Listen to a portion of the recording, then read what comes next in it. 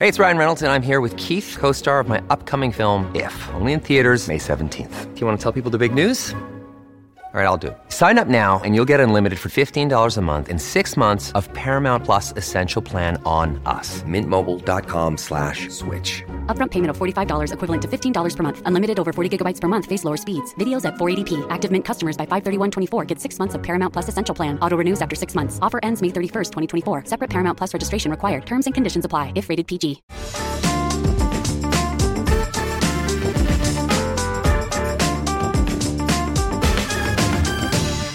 Hello and welcome to The Bunker. I'm Ros Taylor. Today we're going to talk about a frontier that relatively few Britons have crossed. But for the 2 million odd Eastern Europeans who've come to the UK in the past 20 years, it's loomed large in their lives. I'm talking about the Iron Curtain, the division between countries in the Soviet sphere and Western Europe. And Timothy Phillips is here to talk about his journey along it and the book he's written about it. Welcome to The Bunker, Tim. Hello, nice to be here. Tim, you'd been thinking of making a trip along the Iron Curtain for a long time, hadn't you? Yes, I had. I started studying Russian at school back in 1991, just as the Iron Curtain had collapsed and the Soviet Union was breathing its last. And I spent 5 years at school only studying Russian through Soviet-era textbooks. And I developed a fascination for Eastern Europe and the Cold War. A bit later on, I then realised that what I'd been told at school about Churchill saying that the Iron Curtain ran from Stettin in the Baltic to Trieste in the Adriatic wasn't exactly correct. That's partly because it never ran through Stettin and partly because actually the east-west frontier went far to the north of that and far to the south of that. And I developed a kind of bucket list idea in my head that I would love to travel the full length of it one day. So where does it start and end? Well, it started, in my view, at the very top of Europe in the Arctic Circle on the Norwegian-Russian frontier, was the Norwegian-Soviet frontier, just where they meet the Barents Sea. And that's because Norway was in NATO. It was one of the founder members of NATO. And the Soviet Union, of course, was the most important power in the Warsaw Pact. So really that's where the two militaries of the Western capitalist democratic system of government and the Eastern socialist, authoritarian, many people would say, form of government met. And it's actually 5,000 kilometres long? Yeah, that's right. It stretches all the way down to the last place that can be called European, perhaps at a stretch where NATO and the Warsaw Pact touched each other, and that's far in the east of Turkey, where Turkey has a very, very narrow border with Azerbaijan, which was also part of the Soviet Union. And where did you start this pretty epic trip? How long did it take you to get all the way? It took me 4 months to travel. I'd been to many of the places before for other pieces of research and for holidays, but I did do the trip in one go as well back in 2019, just before a different kind of Iron Curtain came down on the world in the form of the COVID-19 pandemic. So I flew from London to Oslo and then took a flight from Oslo to the Arctic Circle to a place called Kirkenes, which is a tiny town that is the largest settlement for a long way in all directions on the Norwegian border with Russia. And do you see the old border there? Is it something that's still physically present? You see it in different ways. So up there between Norway and Russia, there aren't very many people. And even in the Cold War, which was famous for people trying to escape from east to west, there really weren't very many people who went to the Arctic Circle to try to escape. So back in Soviet times, there was a barbed wire fence and lots of lookout points on the Soviet side. And that's basically what remains today. And you can see something that's very similar to what you would have seen before 1991. Elsewhere, further south, as some of your listeners may know, in Germany there are lots of museums and other monuments that record the inner German border that separated East and West Germany. So in that place, in Germany, you can really see the physical infrastructure of division, sometimes remnants of the Berlin Wall, remnants of the border fence system, which was incredibly elaborate, and also checkpoints that have been preserved as museums. Are there places where it's pretty much disappeared? Any evidence that there was a border there, that you really just can't see it anymore? Yes, absolutely. Perhaps a good example of that is the border between Bavaria in Germany and Czechia, the Czech Republic. So both of those countries are now in the European Union.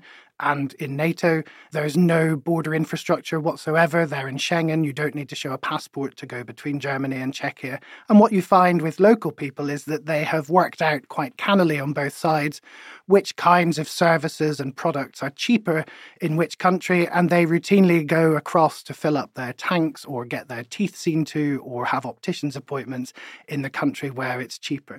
It's hard to recall now just what a big deal it was to cross the Iron Curtain without permission.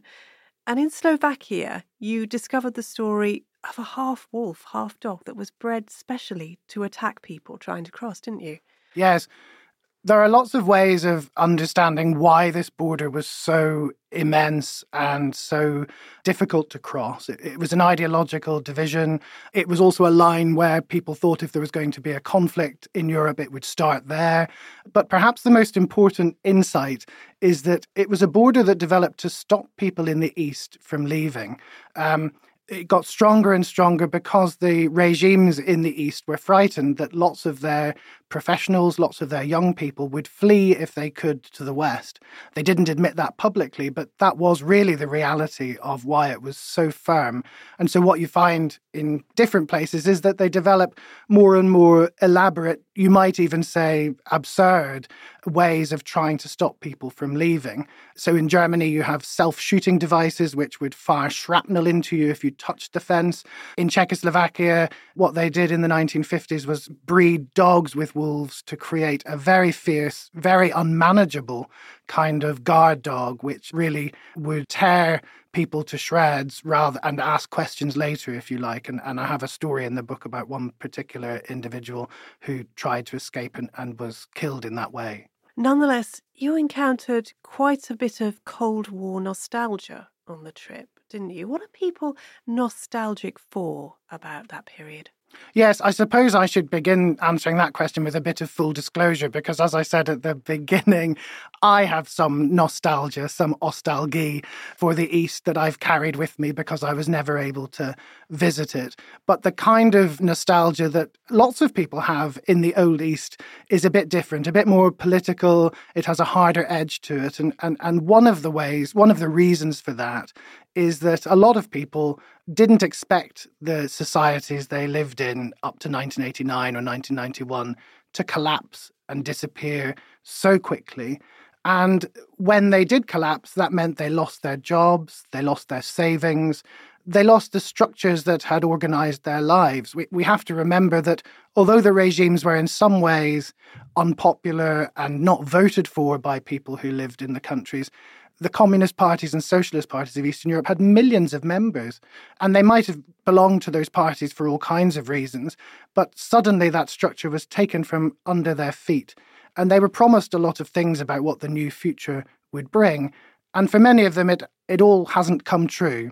Or perhaps some of it has come true. They have a nice car, they can go on foreign holidays, but they dislike some other aspects of the new society. And so increasingly, older generations have felt this sense that it was better before, and it would be better if some of what we had before could come back. And how about people, and there are an increasing number who don't remember the Cold War or who were too young to remember the end of it.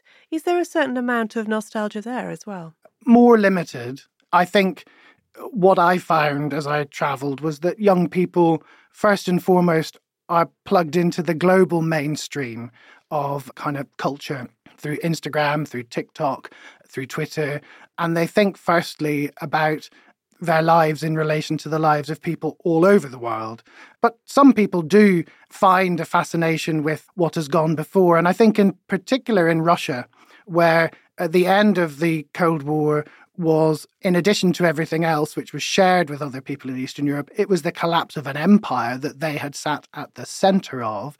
I think you do find more widely among generations a sense that Russia has somehow been treated unduly harshly and something unfair has happened, and it would be better if Russia could be more powerful again. And you see that in particular in opinion polls in Russia, which have to be treated with caution, but still Stalin, who is perhaps the kind of worst face of Eastern European communism from the point of view of us in the West, the harshest period was under Stalinism. Stalin's popularity has been growing and growing among all age groups in Russia over the last 10 years.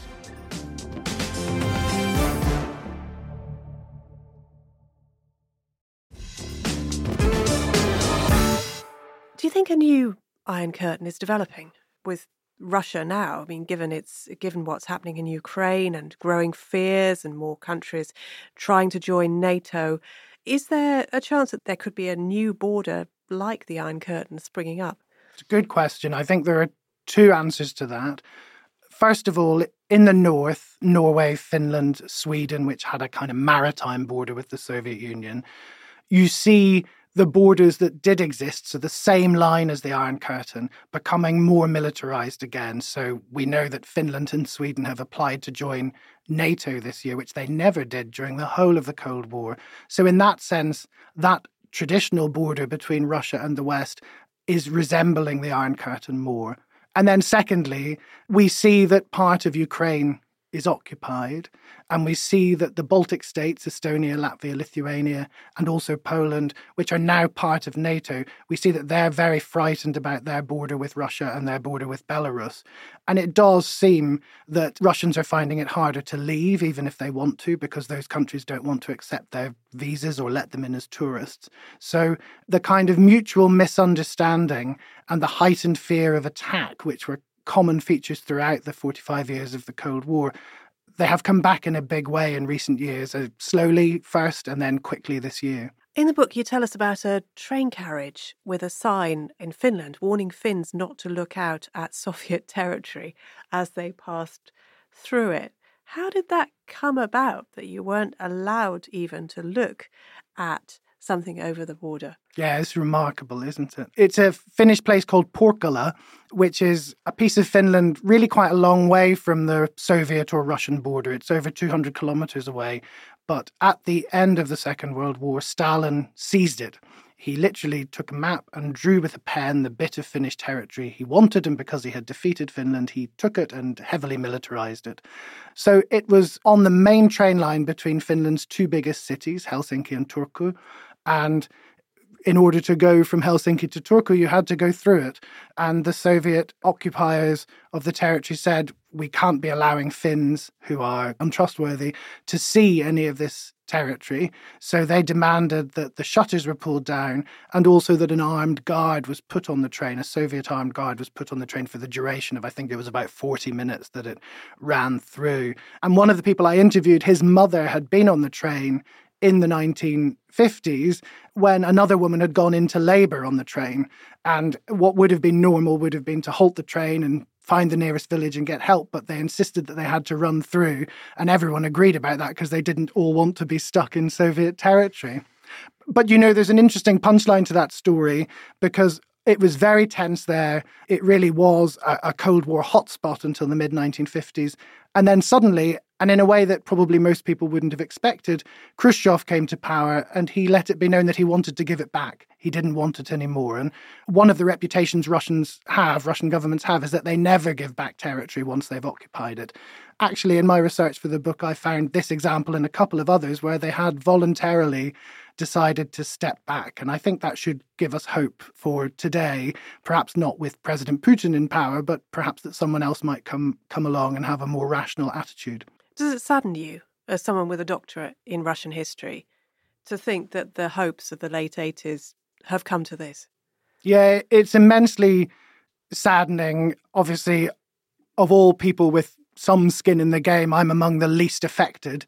People inside Russia, people inside Ukraine, and people closer to Russia and Ukraine are much more affected by all this. But I think you do develop a special connection to something that you give a lot of your professional time to. I have friends in Russia, friends in Ukraine. I think people in the countries around Russia would always have told you that it was difficult to be Moscow's neighbour. And I think I always hoped, probably against hope, that there would be more liberalizing influences in Moscow, that it would have a more sophisticated attitude towards influence and territory, rather than thinking that you have to be there and own it and occupy it and destroy all dissent. And it's very sad that, you know, those hopes against hope haven't come true, or not yet, and in fact, the reverse. Which was the most poignant, moving, I suppose, part of the frontier that you found? Where did you find yourself most affected by history? I think I found myself most affected by history when I saw a version of it happening today, happening in the present. I was on the border between Greece and North Macedonia, which would have been a Cold War frontier between Greece and Yugoslavia. And I was crossing from Greece to North Macedonia when a black man on the bus I was travelling with was pulled off and had his documents queried. And eventually, after quite a long delay, he was arrested and our bus proceeded. And the next day, I visited a refugee camp in North Macedonia where other people who had been trying to move through Europe from Africa and the Middle East were detained, been more successful than him, but then hadn't been able to get any further. And I guess I realised that governments try to build absolute uncrossable frontiers for all kinds of reasons. And we know that between the US and Mexico, in Israel and the occupied territories. But seeing it at work and seeing how it was permeable for me, there was no question that I could go from Greece to North Macedonia, but it was absolutely impossible for that traveller and for so many others. And thinking about kind of the different mindsets of us and how I couldn't switch places with him and he couldn't switch places with me. I think that was a feeling that lots of people had in the Cold War, and perhaps most of all in Berlin, where famously the tube trains ran through East and West. And so you, as an East Berliner, you might constantly be somehow going under the West, which you might wish very much to go and live in, but you couldn't. And then the next stop would come and you'd be back in East Berlin. And what was the most beautiful part of the old Iron Curtain for you? I was surprised one morning. I arrived on a Flixbus in Ljubljana after travelling all night from Budapest, and I had to get from Ljubljana in Slovenia to the Slovenian border with Italy. And I rocked up at the train station and just bought an ordinary ticket to go on the train there, €9 I think it cost. And suddenly, after about half an hour, we were in this amazing area that's known as the Julian Alps, this mountain range with this beautiful turquoise blue river running alongside the train line for hours, for 2 hours. And you go in and out of tunnels. And every time you come out of a tunnel, it's like the shutter on a camera opening on a new, beautiful vista. And then at the end of it, I arrived in a place called Nova Gorica, which is a city in Slovenia, but it is adjacent to, completely contiguous with Gorizia, which is a city in Italy. And you step out of the train station, and the train station is in Slovenia, and it's in a small square called Train Station Square, Transalpina Square. And you look across, and the buildings immediately opposite you are in Italy. And somewhere in the middle of the square runs the international border, which was the Iron Curtain. And it was a really fierce Iron Curtain between Yugoslavia and Italy for the first 10 to 15 years of the Cold War. Then it got a bit easier. But there's something very moving about seeing a square that was literally divided in two by barbed wire and breeze blocks and being able to walk endlessly back and forth across it. Tim, thanks so much for joining us. The Curtain and the Wall by Timothy Phillips is published by Granta. And while I was researching this pod, I found that the Council of Europe actually has a cycling route along the Iron Curtain that you can follow. So Google that if you want to follow in Tim's footsteps. It's a long way, but if you do it, tell us about it. Thanks for listening to The Bunker. And if you want to support us for a few quid a month, you can do so by searching Patreon Bunker Podcast. You'll get a shout out and start your week and lots of benefits. I'm Ros Taylor. We'll be back tomorrow with another Bunker.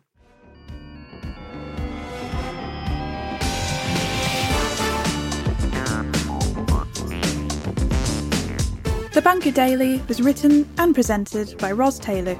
The producers were Jacob Archbold, Jelena Sofronievich and Alex Rees, with assistant production from Kasia Tomaszewicz. The lead producer was Jacob Jarvis, and the audio producer was me, Jade Bailey. Group editor Andrew Harrison, theme tune by Kenny Dickinson. The Bunker is a Podmasters production.